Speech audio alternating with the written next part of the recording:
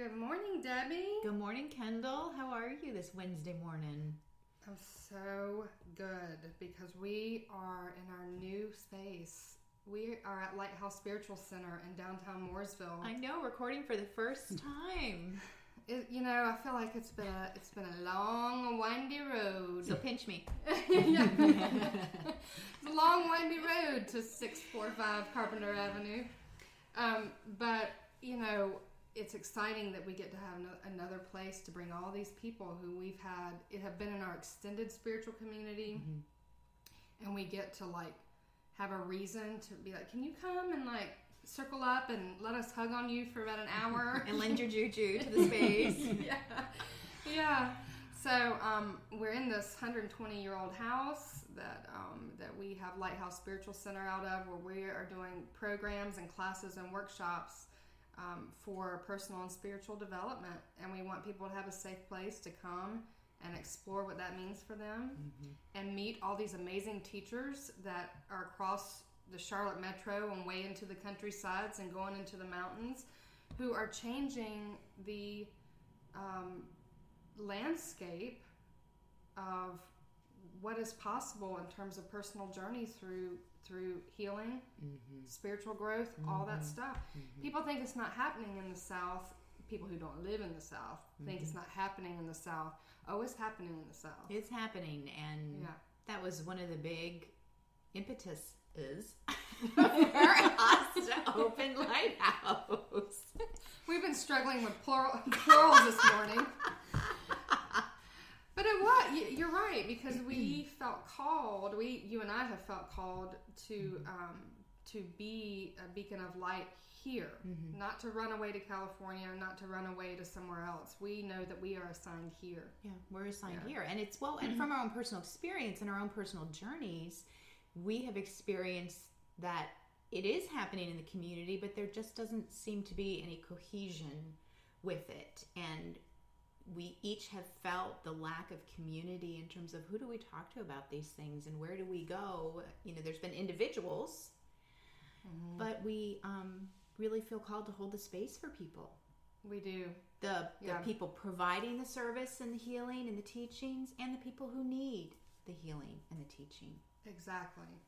It's funny. On the way here this morning, I thought about how a lot of times when I describe you and I as partners, because we are so part of this circle as a yin and yang pair, and it's really a blessing that I say over and over again. Doesn't happen a lot in a lifetime to meet that type of partner. But I'll say, well, Debbie's really good at holding space, and I'm really good at basically talking my head off. I'm really good. I can work with you with language, right? But then I thought on the way here, that's not true at all, because for us to have this space, and with the intention that we have, we're both holding space for people to come and do their work and be of service to people who need it. And we've always said, same thing with the podcast, we don't want people to be isolated in their homes, feeling these feelings, having these thoughts, having these callings, and not knowing where to go, where it's safe to who to talk to about it. Yeah. So here we are. We're at Lighthouse. We're in my office, which is has taken on some very soft hues. This is how I'm feeling at this point in my life. So, and we have a powerful woman here with us. I mean, seriously, when I first saw Robbie Warren, Debbie, you already knew her, but I saw her. We were at Shift Charlotte, and I saw her across the room, and I was like, who that? I'm like, there's red hair everywhere. There's a presence, and I was like, so I made a beeline over to Robbie. I was like, and here's who I am, and you need to come on our show. And she just, in her very grounded, very warm, she was like, sure thing. I don't know who you are, crazy woman, but okay, I'll come on your show. So Robbie Warren is a medicine woman, and she's a shaman, and she has done a TEDx talk at TEDx Charlotte that's out on YouTube, and I highly suggest that everybody go and seek that talk out. But she is just doing the work, the shaman path work, and the name of her company is Otter Dance earth medicine. Is that correct? Right. Yes. Okay. And she also goes by her medicine name, which is Otter Woman Standing. And so we're going to ask a little bit about that. But I was fascinated by Robbie's journey on her TEDx talk when she talks about how she came into this, because she was the daughter of a Baptist preacher. Granddaughter Yes. Of a Baptist preacher. Guess what? Me too. Awesome. So, I think there's an amazing story there. So what we're going to talk about today is what the shamanism in a modern world, what that is, why there's so many people that are interested in it, and why we don't need to be afraid of it. And we're just going to kind of follow Robbie down this story path. So welcome to the show. Thank Welcome, you. Robbie. I'm very excited. Yeah, we're very just excited. Yeah, we're like really tickled that you're here. I'm doing a little Snoopy dance in my Oh, heart. good. Okay. I love that. Dog medicine. Right? Yeah. That'll be a whole new conversation. Yeah. So Robbie, you I want to talk about, so you kind of traveled an hour to see us today. Right. You work out of a place called Sacred Grove Retreat and have an otter dance community around you and offer all kinds of things. You work out of a yurt sometimes. You travel all over to see people. So can you just tell us a little bit about your work first, and then I think we want to know the story of how this came to be. Right. Sure, my work. How do I describe that? I think the best way to describe what I do, in the purest sense of it, is I serve the community. I serve the community as a healer, as a counselor, journeying into the other dimensions, into the other spirit worlds for communication, for answers, for clarity and understanding. And, I work in whatever way spirit directs and guides. So I am in service to the people through spirit. And that's the purest definition of what I do.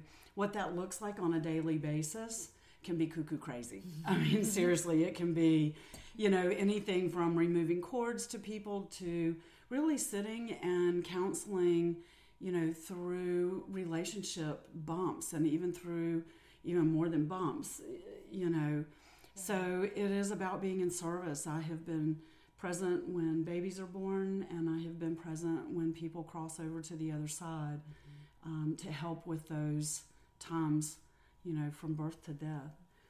So, which is truly the definition of a shaman, is to be in service to the people. It's a spiritual service. And shamanism is based in community. So when I started down this path, I didn't even know what path I was starting down. It just kept evolving and unfolding. And at the core of my being, I wanted to be a part of a community. I had such a deep desire to feel connected to other people. And so through that desire, I started creating community. And I didn't even know that. I mean, when I first said, okay, otter dance, I didn't know what that was. It didn't make any sense to me at all. And I started a Facebook group page years ago. They're just called Otter Dance. And I added a couple of friends. And then they added a couple of friends. And then I started sharing ideas. And, so to me, that was like the hub of the community that started growing. And then I had more and more people wanting to connect in. And so it's been an evolution. I wish I could say that I was clever enough to plan all of this, to put out some kind of business plan. And by the way, I kind of cringe when you say my business name, because it's a community. It doesn't feel like a business, yet it is. It functions that way because it supports me. But it also functions like the classic sense of a church. Because it supports the people. And so, the funds that come through go back into the community rather than, like I say, my husband and I live in a tiny house, not a mansion somewhere, So the business end of it doesn't feel business-like to me, except that we have to organize it. We do live in this world, and so there are those attachments from this world that have to be paid attention to. Sure. People like to get their taxes and things like that. But to me, it is about community. It's about a larger community, and the community that has grown up through Otter Dance is global. And that to me is amazing, that I'm invited to teach in these other countries and do ceremony in other countries. And, thanks to technology, I can be right there fully present for someone in South Africa. It might be 6 a.m. my time and I'm still in my pajamas. It's noon for them, but we can have a Skype conversation and we can connect in ways that we couldn't 10 years ago. So technology has created a global community. So the hub of that community is here, is here in this area and the largest part of the community. But people travel here to Sacred Grove for ceremonies from all over the world. So it's beautiful. Yeah. And what I'm seeing right now, the symbiosis of it, I kind of see like an umbilical cord between you and the community and back. It's like you feed each other. Exactly that. Somebody once said, referred to the community as something that I was a leader of. And I remember that when she said, oh, you're the leader of such an amazing community, I kind of, it made me pull back a little bit because I thought, I never wanted to be a leader. I want to be a part of. And I really sat with that for a while because I had to think about, why do I feel pushback and resistance to that? And it is because I believe that we're all leaders and we all create, and I am part of. What I do realize that is a better metaphor for me that makes more sense is that this community is a big wheel, and there's a lot of spokes and a lot of moving parts and a lot of people that create that circle. And while I might be at the hub of it, I'm not the leader of it. So I feel kind of like that connector. You're an integral component of. Yes. So I feel more like that connector of people. And I love watching people connect with each other. People who have never met, find commonality in the Facebook page. And they start talking to each other, and the next thing you know, there's true friendships formed from people who've never met face to face. It's really amazing. Yeah, it's such a gift. Yeah, it's a gift. So, how did you? I want to go back to that conversation about business, community, and leader because that speaks to work that I love to do. So I want to talk about that later. But how did you come into this path? What was your previous life?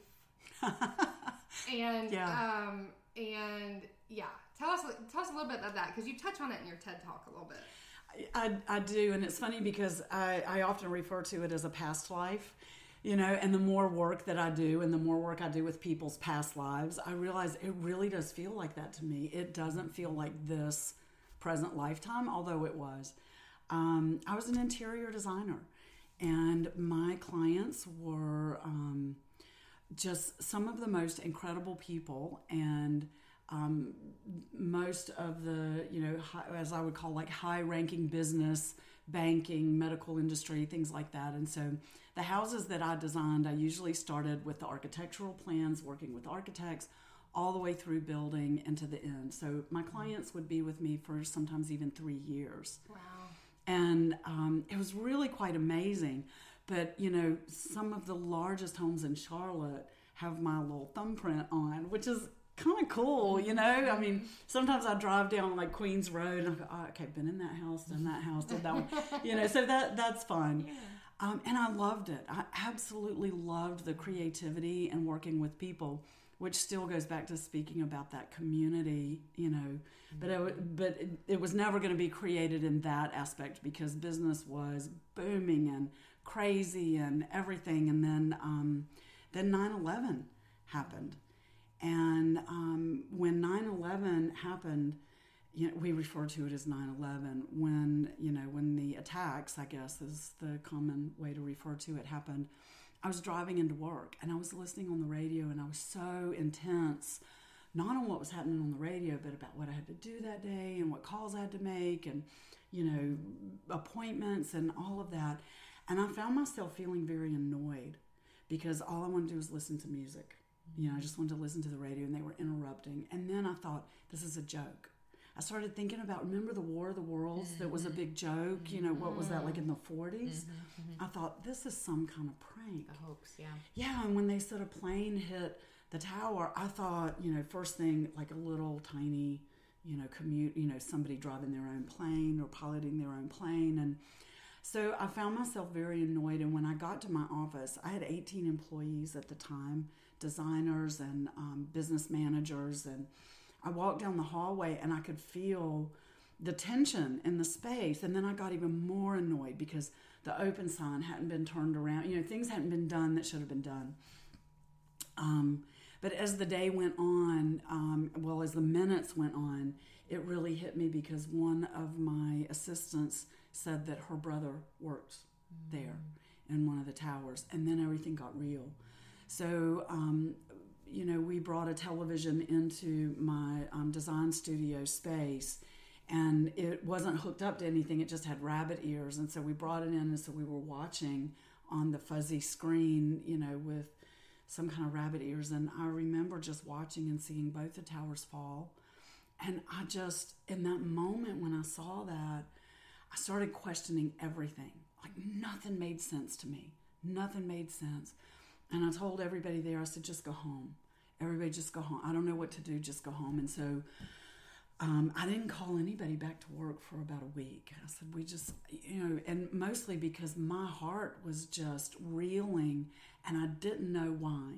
I didn't really have a personal connection there. I didn't know anybody there.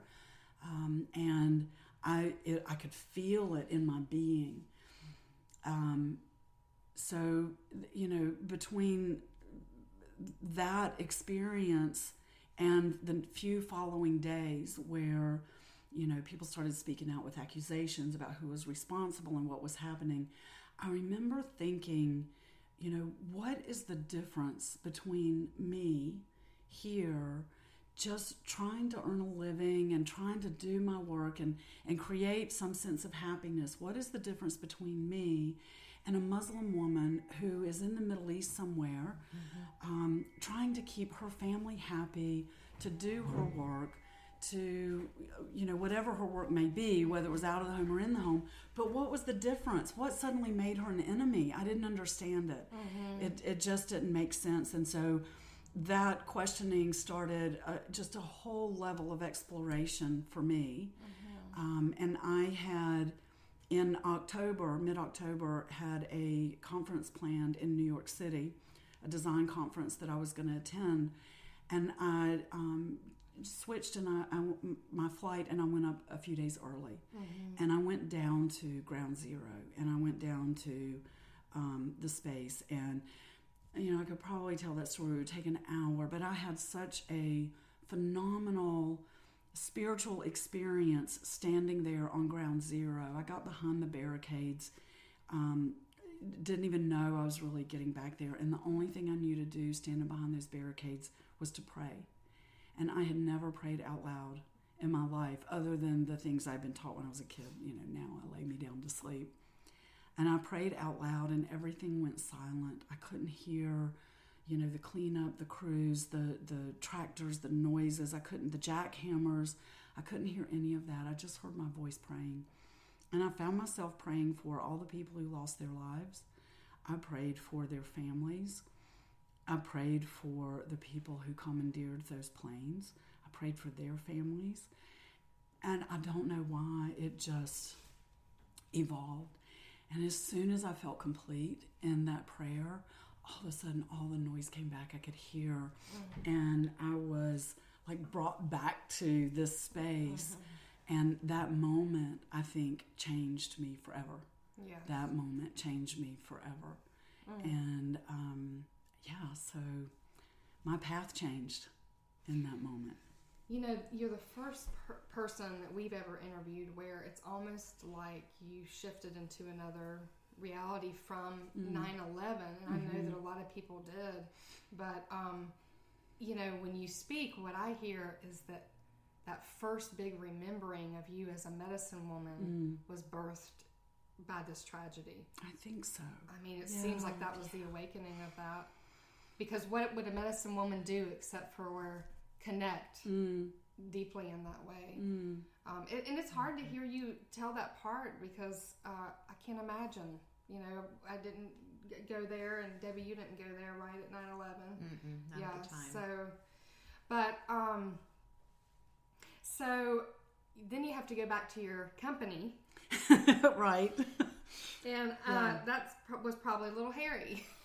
After it felt crazy. Yeah, it felt crazy because, you know, sitting at my desk again trying to make appointments, the thing that I was so annoyed that I couldn't do in the moments that 9/11 happened, that the attacks happened, now I had to figure out a way to do it feeling completely changed, you know, and because it didn't feel important anymore, except I didn't know what else to do. That's all I knew was to do that work, to make the next appointment, to design the next house, you know.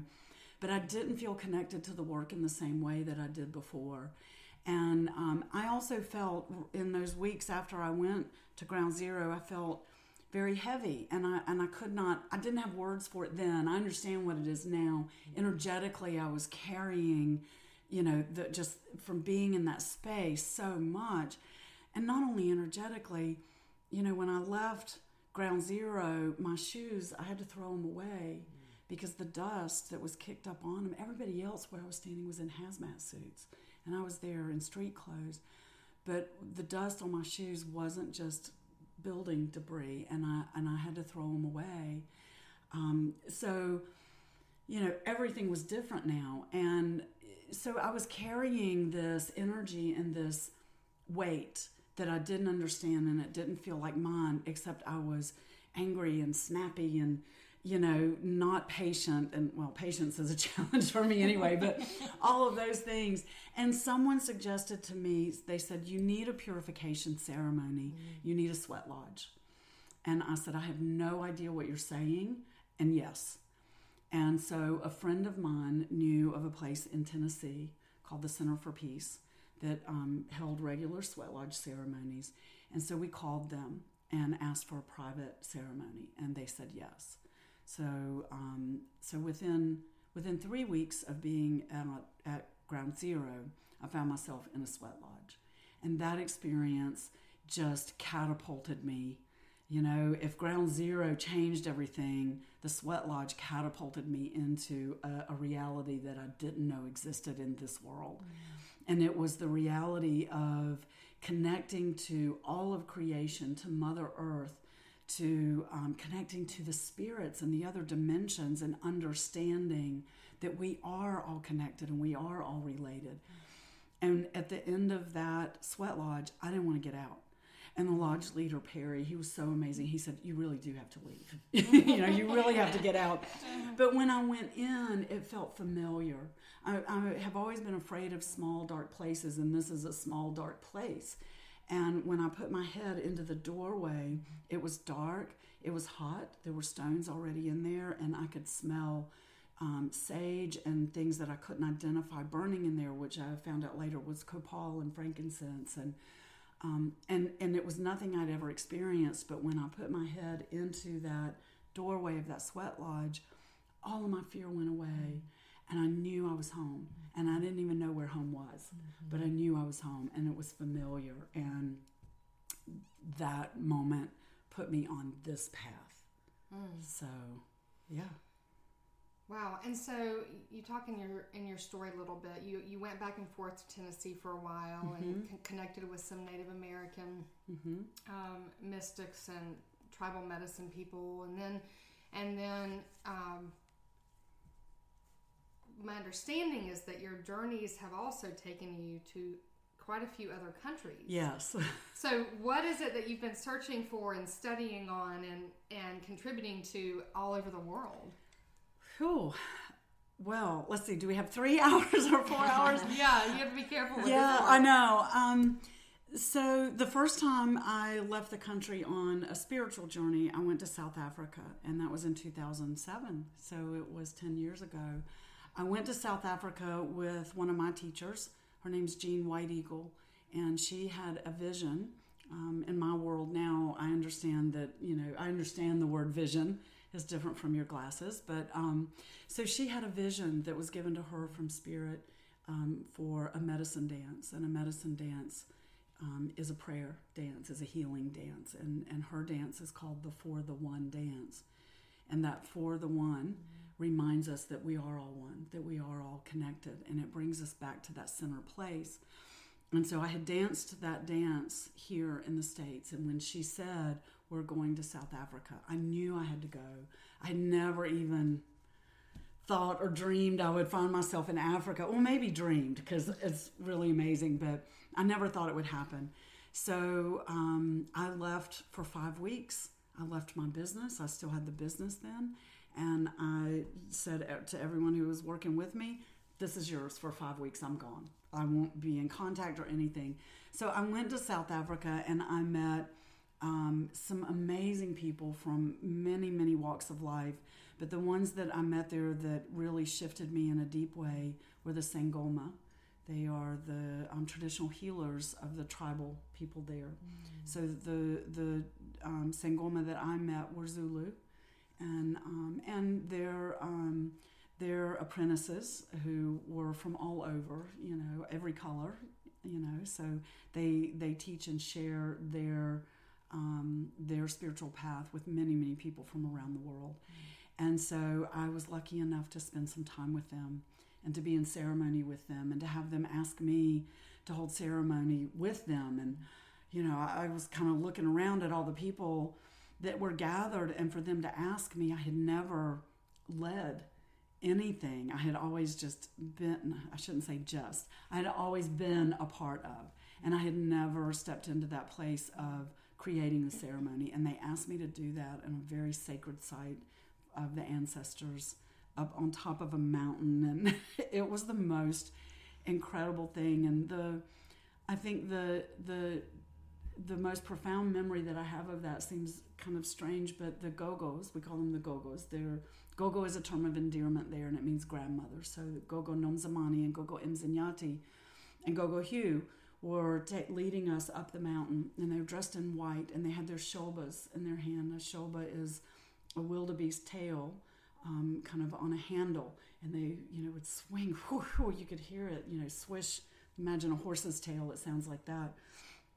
And they're climbing up, and I thought I was in okay shape, and I looked at them and thought, I don't know how these women are going to get to the top of the mountain. They sprinted, and I was halfway up, and I look up, and Gogo Nomzamani in her white cape and her white skirt, and she had pulled up over the cape up over her head to cover her head because she was about to step onto sacred ground. And she turned to me and she said, Gogo, come. And she started swinging the shoba around, her head, and the sound of it. And I am standing there looking up at her, and I thought, this is what I'm doing right now in this moment. This is what I'm doing. I am climbing a mountain with a go-go who is swinging a wildebeest tail at me, encouraging me. This is my life now. This is my life. Yeah. It was amazing. It was profound. Yeah. And they were so open and sharing with me and teaching me, and they were just so open. And I was so full of questions, and just so full of everything, probably. Yeah. So when you come back from something like that, do you make some other trips overseas before you're like, can't do this business anymore, have to do this thing now? What happens then?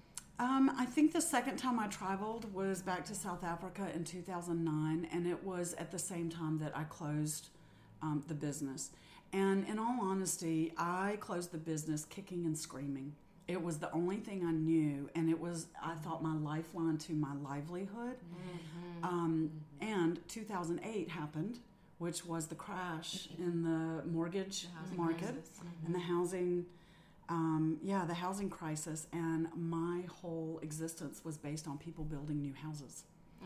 And so I look back on it now, and I see Spirit doing for me what I didn't have the courage to do for myself. But I mean, it took me a year clawing at that last vestiges of that old life and holding on to it, and losing the ability to pay my employees, and it just dwindled down and dwindled down. And so I didn't have any money. I think I had $300 in the bank, and I knew I had to go back to South Africa, and I didn't know how I was going to do it. And I trusted. I actually sent a letter out to everyone that I knew, and I said, I have to go, and I don't have the means. And people started sending me $10 or $50. Bit by bit, it all came in. In the end, it came in to the penny of what I needed for the plane ticket. And then someone in South Africa said that they would pay for my food while I was there. And, again, that was the first time I traveled to another country free, free of the obligations here. And again, I have so many, I keep saying, and that changed my life. It is, I'm going to say it one time too many, and it's going to sound so trite, but it really a lot of did. mile markers. Yeah, it really did, just being able to do that. And since then, yes, I have been invited to teach in other places. I did a drum making in South Africa. I've, taught in other countries, and I've been to Norway and Germany, and I leave for Iceland in 5 days for the first time, and the Netherlands later this year, and Scotland and Croatia and Italy next year. Just, I'm like, pinch me, right? Yep. It is amazing. It is absolutely amazing. Gosh. And so this is like a global community now that you just keep this net is just woven, and you just keep finding yourself in these new places doing this work with people that are like-minded or seeking or whatever. Yes. Yeah. Jean White Eagle told me years ago, when I was scared and afraid, and she said, Robbie, just keep saying yes and show up. Yeah. And magic will happen. And she's been right. So when somebody I've never met from Germany says, a friend of mine in South Africa danced the fire dance there, your ceremony, would you bring it here? The answer is yes. And people didn't understand that, when I said, yes, we'll go to Germany. And, my mother and, friends, and even my husband was kind of like, really? You don't know this person? And I said, I don't have to. She's asking for this ceremony. She's asking for this teaching. And we went, and I think we had people from 7 different countries come and dance in East Germany, which dancing in that place and on that land, prayerful dancing was hard. It was hard work and a very deep, deep ceremony. But yeah, so I have always done what Jean has said. I just keep saying yes, and I show up. And well, it's how I got here. It is. You invited me. I said yes. That's right. Right. That's right. So yeah, saying yes keeps that door open. Absolutely. It's funny. I'm sitting here. I'm watching you talk, and Debbie, you might be having the same experience. But it's almost like you're like shape shifting in front of me. It's almost like I'm seeing the 12 other selves that you have been, are, that keep finding yourselves in these other countries. And I'm called here. I have to do here. This German connection. This Norway connection. This it's incredible. I've had others say that too. Yeah, it's like you change shape right in front of. I had a student tell me the other day, she said, 1 minute you were young, the next minute you were old. No offense, but no offense taken. I think it's the aspects of myself, and I think it's the thinning of the veil and working with the spirits and the guides, and they come through a lot. Sometimes they're curious, and they take a look at what's happening through me. I mean, I can honestly say that hasn't happened to me before. So even Debbie and I are both intuitives in different ways, but I have never sat in front of somebody where I'm like, energetically, you are shifting as you're speaking. That is really gorgeous, by the way. Thanks. I know. It's hard. I wish I could take credit, but I know. I'm going to be, after you leave, I'm going to be sitting with that a little longer. Like, that is very interesting. Yeah. There's a strong crow medicine. Yeah. Oh my gosh. Yeah. There's a shaman book on my shelf that I feel like is going to like push its way off the shelf by the end of the day. Like, read me. Yeah, can you finally open me back up? Yeah. So tell us, people I think that don't, like you were once the person, like, what do you mean sweat lodge, Right. Tell us what a shame, we know that a shaman is here in service, and we know that there is a spiritual quality of holding community and letting people make these really deep connections. But tell us what a shaman, what is shamanism?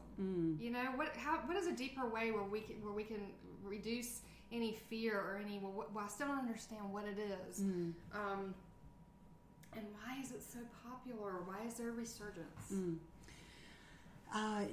Big questions. So I use the word shaman as an umbrella because every indigenous culture around the world has their very specific healers, medicine people, and there's different words to describe them in different cultures.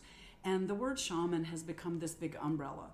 In the same way that the word Kleenex means tissue, I may ask you for a Kleenex, you're going to hand me a Puffs. It doesn't matter, it's still, a tissue, right?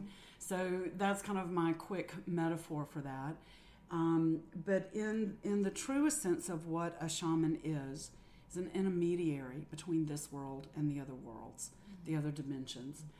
And why is it becoming so popular now? Because we are seeing more and more, and I love the Facebook quizzes. And by the way, if you're taking the Facebook quiz that says you could be a shaman and don't know it, don't click on it.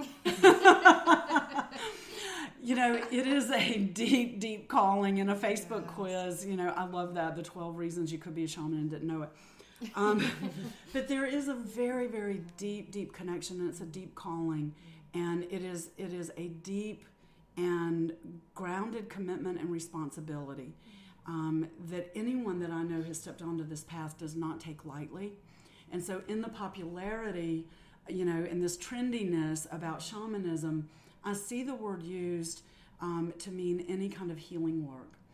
And it is not any kind of healing work. It is very, very specific about moving in and working with the spirits, specifically going into trance, going into altered states of being in order to work with the spirits, spirit guides, animal spirit medicines, and so that is the definition of a shaman. And so while there are amazing healing modalities out there, and I call on my healer friends all the time for the different modalities, every healer is not a shaman. There is this very specific work that we do. And then there is the broader work that we do, which is different healing modalities, physical work, working on people to move energy, Reiki, things like that.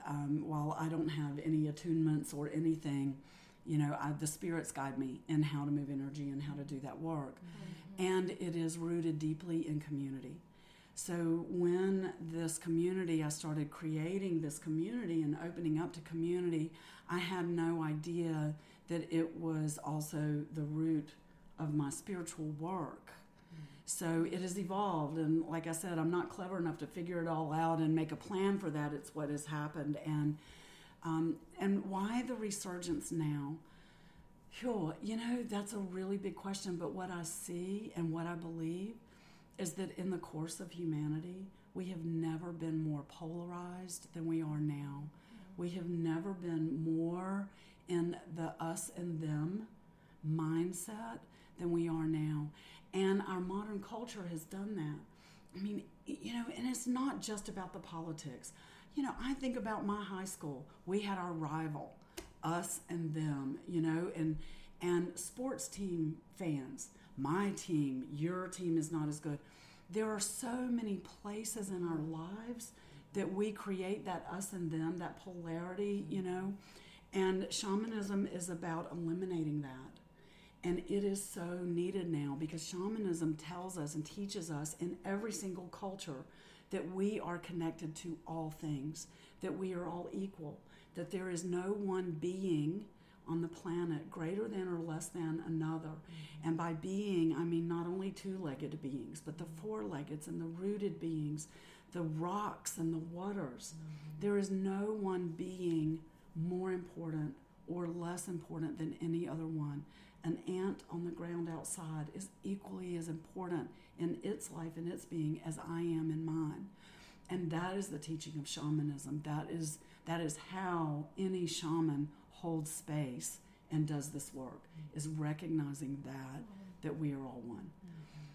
So why we need it now and why people are kind of grabbing at it, even if they're grabbing at bits and pieces and don't understand it fully, I think because we are all one, there's that underlying connection where people recognize there's something there. There is something there that is going to benefit. And so it looks like a trend and it looks like the cool thing to do or the cool thing to say, but on a much deeper vibrational level, you know, our very being is crying out for community. Yeah. Our very being is crying out for connection. And people are in pain. And they know that whatever the current situation is or experience is, it's not meeting the heartfelt desires and needs of the person. And they're crying out in pain and they're kind of like, who do I turn to? Where do I go to get the support or the healing or the guidance? Yes. And, you know, we are by nature designed to live communally. We are designed that way. And so, you know, I have people say, but I live in a great neighborhood. Well, does your neighbor come mow your lawn if you miss a day? Is there help? Are you all working together to create that community? No, I'm responsible for my little boundary, you know, and my little plot. And living in a neighborhood like that, while it's beautiful, is not communal. And that's what we miss. You know, that's what we miss. So, you know, having a neighborhood party once a month or something like that is great and it brings connection, but it's not living in community. And we miss that. And I think we long for that. Yeah. So we try to create these communities in ways where we can find it in this world. And so that's why the resurgence in this, because at its very core, it is communal. Yeah. Just connection. Yeah, and you know, people a lot of times in a neighborhood like that, continuing with that particular example, you know, they find themselves, you know, it becomes all about the wine at the get together. Right. Everybody's drinking too much because there's no real thing happening there. Right. There's no real thing happening there. When you speak, what I hear, you know, I love how you say that there's so many healing modalities, but that doesn't mean that they are shamanism. Correct. And I think for Debbie and I, from this perspective, that's very clear to us that that there's all these different paths.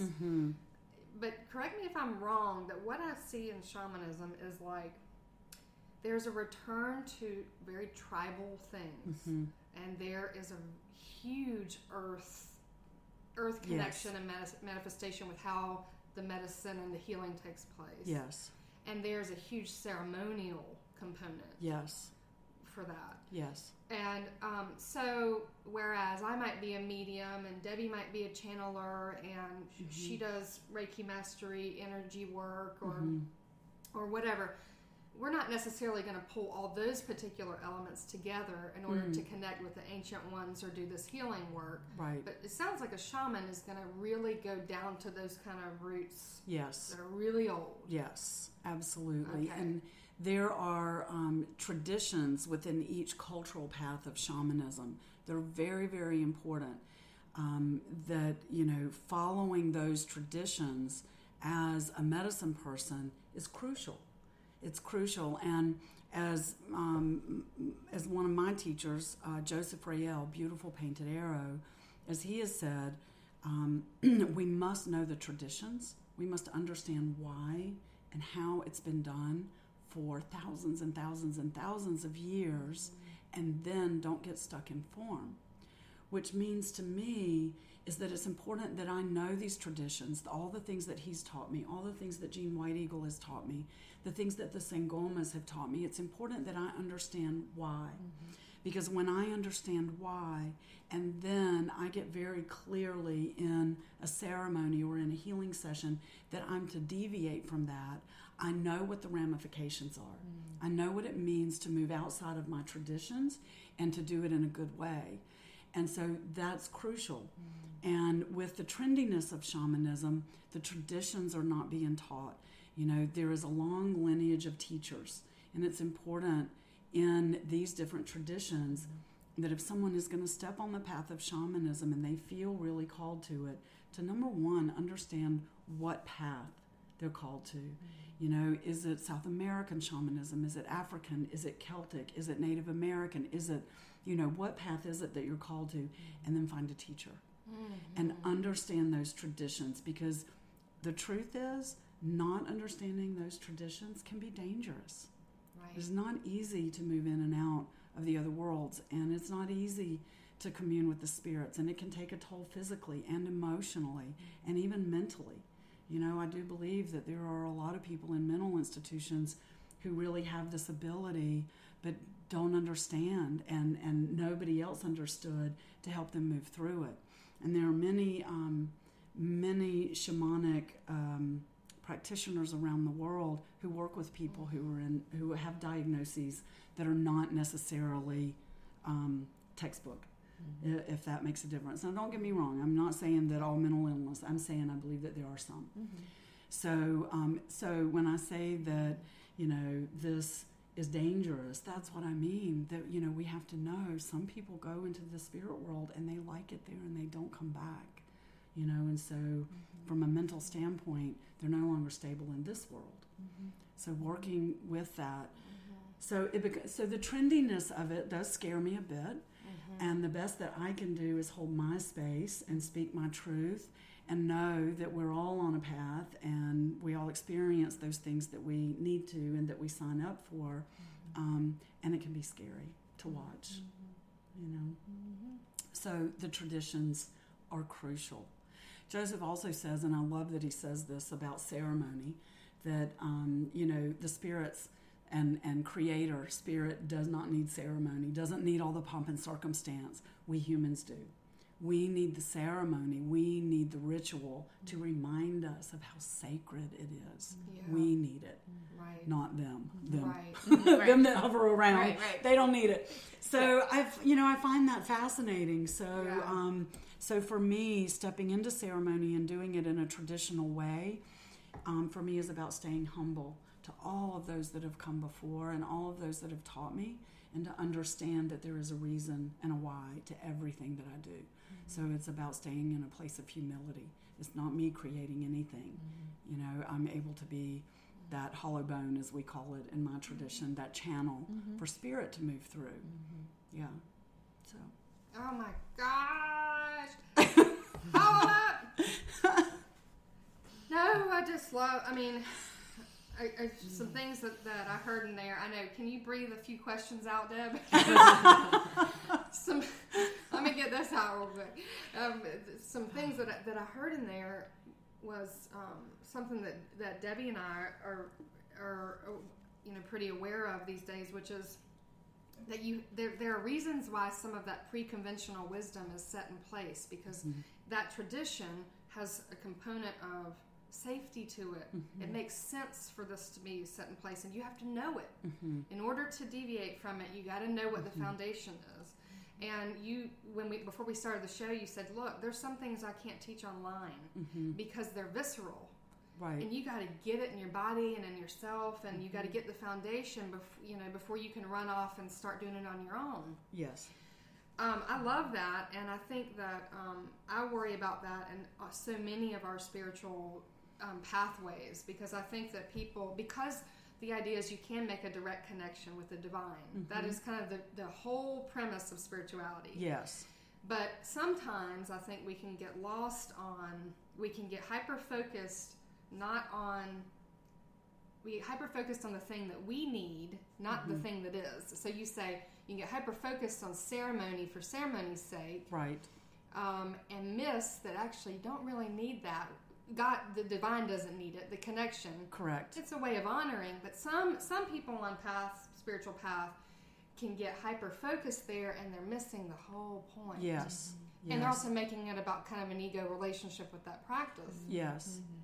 So, and that happens whether you're in mainline religion or whether you're in spiritual practice Absolutely. or shamanism. Absolutely. Yes. So I love that, and I love the responsibility that we have as healers and people that work in spirituality, that we need to really know what we're doing before we take people that aren't nearly as far down the path, before we urge them up the path, because they can become very confused. There is a deep, deep responsibility to any healing work. Any healing work. In my belief, when I sit with someone, whether it's in private session or in circle, but when I sit with someone, I recognize that I take responsibility for all of my actions and everything that I do, and I am responsible to their soul. I'm responsible to their soul. And that's the commitment that a shaman makes to doing this work, because it is deep, deep spiritual work. And, the responsibility I don't take lightly. And so understanding that, I'm not so quick to jump in and go, sure, I can do that. It is a deep responsibility, and I want to make sure I have done all of my due diligence. There is no quick pathway to this. And I do find, that there are so many people who want to learn and they feel very connected, but we live in a world of fast food and instant gratification, and there are many people who want to, as my grandmother would say, dabble, in something and not step into really, I don't want to say pay the dues, but make the commitment to really know these things, to go down the path. It's not a weekend course, that you can suddenly go, I'm going to be a shaman, I'm going to sign up for a weekend course, and then at the end, I'm going to be a shamanic priestess or something like that. I did have one person ask me that, in the course that I teach, and she wanted to know at the end, would she be a shamanic priestess, or could she call herself a shaman? And I said, you can call yourself whatever you want to. That's between you and spirit. I do not have the power to make you bestow upon anything. There's no certificate, there's no graduation, there's no plaque to hang on the wall, because when you step onto this path, it is a lifelong journey, and it is a lifelong commitment. There's no goalpost, there's no end, there's no graduation. No, it's not opening a book and just reading it and then all of a sudden you have all that. It is personal experience. Right. I mean, day in and day out, and yes, the visceral experience, and it's in the body, and it's that marriage of spirit in the body, and it's whether it's a true remembering of what your soul knows but needs regrounding in this lifetime. Yes. Absolutely. Yeah, it's definitely something that has to be experienced. So Joseph told me that I wasn't to have a teacher, that I just needed to remember, that it is in my DNA. Well, that scared me more than anything. And what I have found in that, and what I understand now, is that he meant I was not to have a teacher. I have so many teachers around the world, and in traditional sense, usually people are referring to one person as their teacher because they have a lifelong commitment with that teacher. I have 4 apprentices, and it is a lifelong commitment that I have to them to teach and share with them what I know. I did not have a teacher in that sense, but I had many, many teachers, and they opened up, and I did need to remember, but it wasn't in the sense that I needed to remember somebody, does a ceremony and then suddenly I know it. It's that I needed to remember who I am, not the teachings and the ceremony and the traditions. Those have been taught to me. I needed to remember who I am. And so for my apprentices, the 4 that I work with and that I have this commitment with, my hope is that they will far surpass anything that I know and anything that I can do. And I mean, that's the goal for me, and it's not even a mark. It's just that's the thing, because this world and humanity needs it. We need everyone doing this work who is truly called to do this work in a deep level. We need it. I think that what is so interesting is that when you have somebody that's coming and asking for a certification, it's because it's a person who still has a foot has a foot over in this paradigm and another in this paradigm, and there's a fear there. How am I going to be of worth in this particular society and sustain myself if you don't give me a certification? Yes. And that's a very real question. It is. It's a very real question, and one that probably takes some years of making some very practical transitional choices until you are fully at a growth point where the universe says, you know what, now you can support yourself this way. Right. But it seems that the universe won't really let those doors exactly open until you get to that growth point. It seems that way. It's fascinating. I was invited to teach at Findhorn in Scotland, which is, I think, the longest commune, I don't know what you call it, community living place. And I was just thrilled. I'm going to teach at Findhorn. And, I will admit I had a minute of going, I get to teach at Findhorn, because people recognize the name and things like that. Well, okay, Spirit knows how to keep me in my place, right? Because the next thing that the people at Findhorn wanted to know was, is my teaching accredited? And so I had to step back into that space and say, you know what? Accredited by who? Who is going to give me accreditation?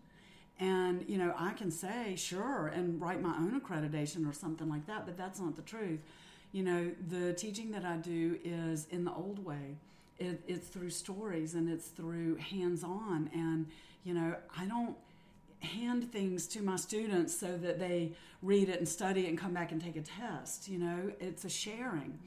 And so I told him, I said, I just said the truth. I'm not accredited. I'm a teacher and I teach in other places around the world and I would love to teach there. And if it works, fantastic, And what they came back and said was that they would love to have me teach at Findhorn, but I wouldn't be teaching in their university, which honestly suits me just fine. So I'm teaching in the community rather than in the university. So that makes more sense to me. And they have standards that people expect when they come to Findhorn University, their school of what they're going to receive.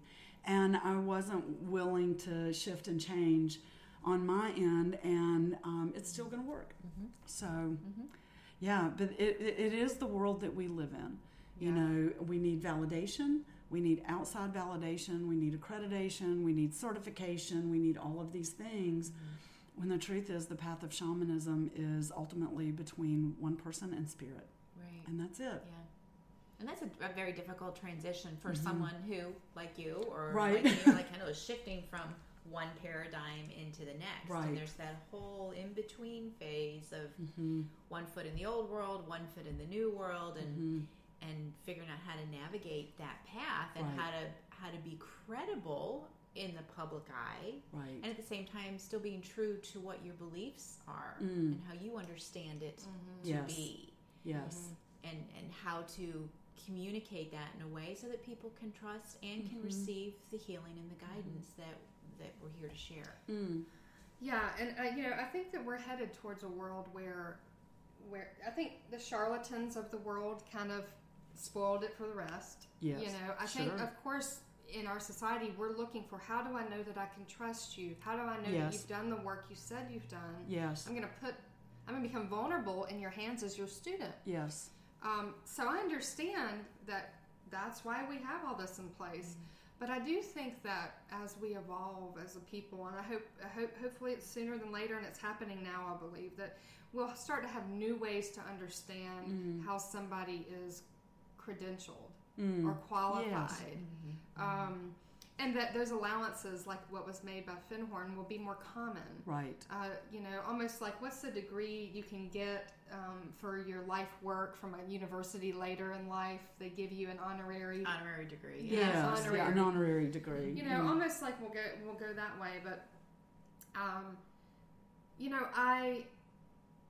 I love that when we talk about this, I want to revisit this part of the conversation, because when you sat down and it's like this whole idea of okay, I'm going to step into this work and I'm going to be this leader of this community and have this business, and you're like, ooh, like, right. you're like,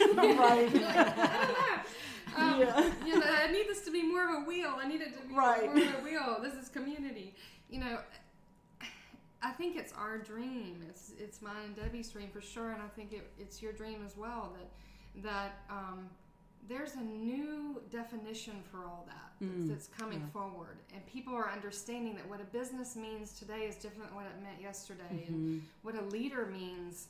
It's like the work of Simon Sinek when he says leaders eat last. You know, they're with their people, but they're also holding a vision that if they weren't holding it, the thing would fall apart. Yes.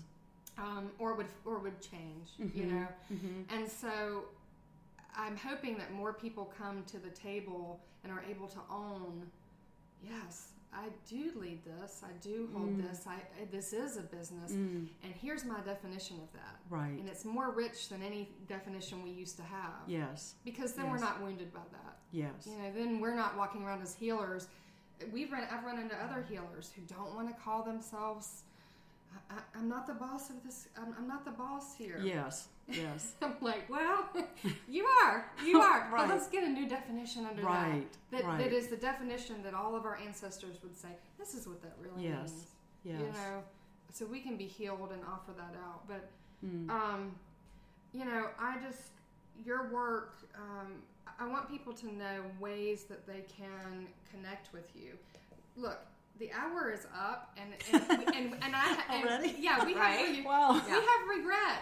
Every time it's like there's separation anxiety. Yeah. No, we're not done talking yet. It's just the saddest thing. We want people to understand why they would come to you for what you're up to, why they would come to you, what are the services. You know, why would they need to give you a call? Well, I don't know. No. Yeah, good question. I would say that for my for the work that I do privately, one-on-one, you know, for people who are feeling blocks or being, you know, feel that they're being held back or repeating patterns that are coming up in their lives that don't make any sense. You know, those are the things that, you know, I work with, of clearing that, of opening up, whether it's through hands-on healing, whether it's through ceremony. You know, I do soul retrieval work, which is some of the deepest, most personal work that I do, all the way through cord removal, moving energy, blessing. You know, yeah. You do a lot. Yeah, really, I'm not sure how to say exactly what. Yeah. I hear that if someone is called to how we've described your work today, if they think that is a journey I want to take, otterdance.com, right, is your website. And I think Debbie needs to enroll. I told her, I'm like, I think I'm taking your 6-month program. I'm going to work with you. Beautiful. Yeah. I think that makes a lot of sense. Yeah. And you know, and I'm sitting here going, I don't know. I got some things going on in South America, and I'm thinking, do I need to talk to Robbie about that? There's some work for me there. Right. But practical shamanism course, you are starting November 4th, a 6-month program. Yes. Can you tell us a little bit about that? Yeah, it's 6 months, and we will meet one Saturday a month for 6 months, and so that gives time in between gatherings to integrate. It can be really, really deep work. And, you know, basically what I teach and share through my own experiences are the fundamental basics, you know, the foundation of shamanism, the foundational traditions that are true across the board in most cultural practices of shamanism. So it doesn't matter which path you're called to. I have had people go through my course who are Sangoma, who are already initiated Sangomas when I taught in South Africa, Andean shamans in the Peruvian tradition, Rastafarians, Santeria, Native American path. So this course is really about teaching the fundamentals underneath it all. And for me, it is a jumping off point for people to step into their own experience of shamanism and whatever that looks like for them and how they decide to step in. But it's also the basics enough to understand safety, you know, to not do things in a haphazard kind of way. So yeah, there's a lot of hands-on in it. There's a lot of ceremonial work that we do. And as most of my students from the past would share, there's a lot of life-shifting experiences that happen outside of the course. Because, as we all know, once you say yes, thank you, Jean, once you say yes, then Spirit starts lining things up for this to happen. And so once you say yes to stepping on a path as a healer, as, on a shamanic path, then things start shifting outside of the course to make sure that's happening. So it is a deep experience. and for me too, every time I teach, while I teach, each course I teach these same principles, they're taught in a different way depending on who's in the room and how it comes through and how Spirit is, shifting and guiding me to share. So everyone becomes very, very different. Yeah. Can let's say a Jewish person or a Christian person says, you know what, something's calling me here. Well, they come. No, come. In fact, I just met with one of my former students, and she is a Christian woman from the South, as she's, identifies herself. And she saw something in herself that needed to expand.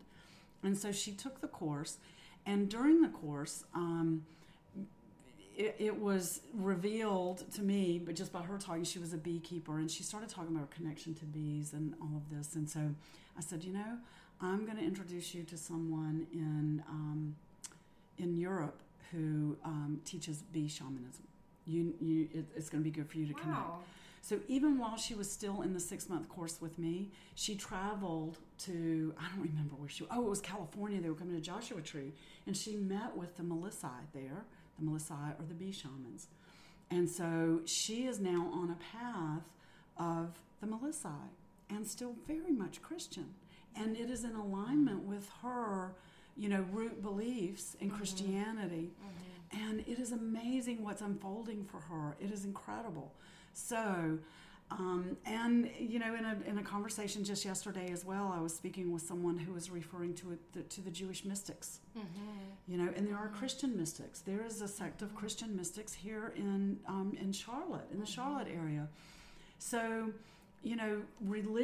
organized religion, still has its roots in mysticism. And that is what shamanism is. So I say to the Christian and the Jewish person who wants to come in, come on, let's explore this together. Absolutely. Gosh. Yeah. I love that because beautiful. It's gorgeous. Where is the bell, Debbie? We forgot. It's at the front door. It's at the front door in case somebody comes in while we're in here talking. Lighthouse we'll be doing spiritual fellowship on Sundays where we'll focus on mysticism. That's all that's what we're gonna do. We're gonna explore it in every way, shape, and form because it is at the root of everything. And so what I love is that I do believe that there are 1,001 gates that lead to the orchard of mystical truth. That's Eli Wiesel, something that he said. And so that when you go through these type of experiences, it may take you even deeper into a truer truth of where you already are practicing. It may take you into a new combination of how you are practicing. Because I believe there are people that have been working for lifetimes with Jesus. Absolutely. The Christ consciousness. Some people working lifetimes over here. And there's a play. This practice will allow that. Absolutely. And even increase the possibilities. And I grew up in the Baptist church, and I don't feel a divergence from my original core teachings around religion and Christianity. While I no longer attend a weekly church, my church is in the sweat lodge, and out in nature. I don't feel that I had to choose one or the other. I don't feel like I had to, separate. That it all does connect, and we are all one, and all of these paths are one. So, yeah, there's truth in all of them. Absolutely. Oh, it's just too gorgeous for words.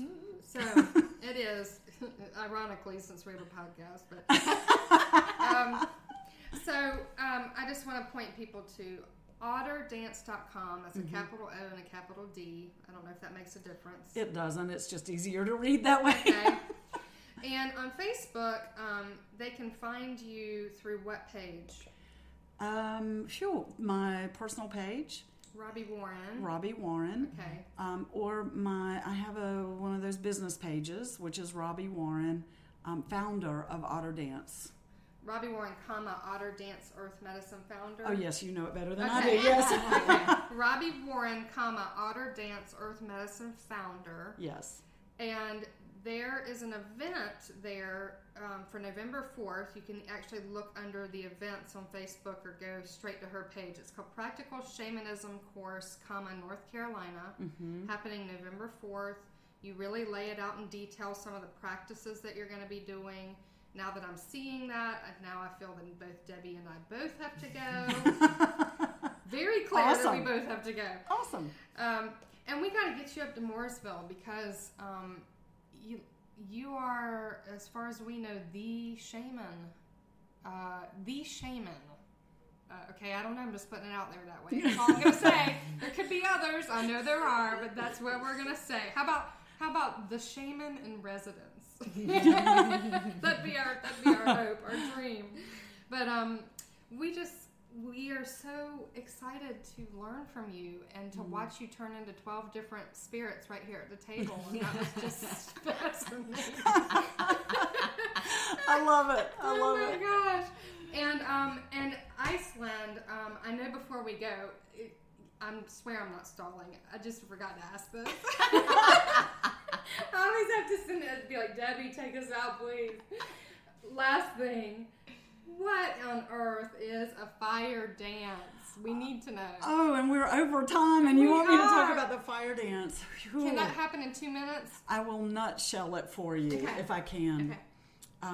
In 2009, I was dancing a women's dance, the Women's Web of Life dance, back at the Center for Peace in Tennessee. And I was literally transported to another place in another dimension, and with the ancestors, with our most ancient ancestors. And they showed me the ceremony of the fire dance. They gave me the dance, and it is a 3-day medicine dance. And the message from the ancestors was, it's time for us to remember who we are. We have forgotten, and that we are at a pivotal point in humanity, and that dropping all of the blocks and the false beliefs and the things that block us from understanding that we are divine, that is what's happening in the world today. And so we have a choice. And the fire dance is one of those ways to release those blocks, to come back into your own divine being, your own sacred self, so that you can then move out into the world in a way that brings your truest passion and creativity, because that's what we need to change the trajectory that humanity is going now. So it is a 3-day medicine dance. We dance with 5 fires in the medicine wheel.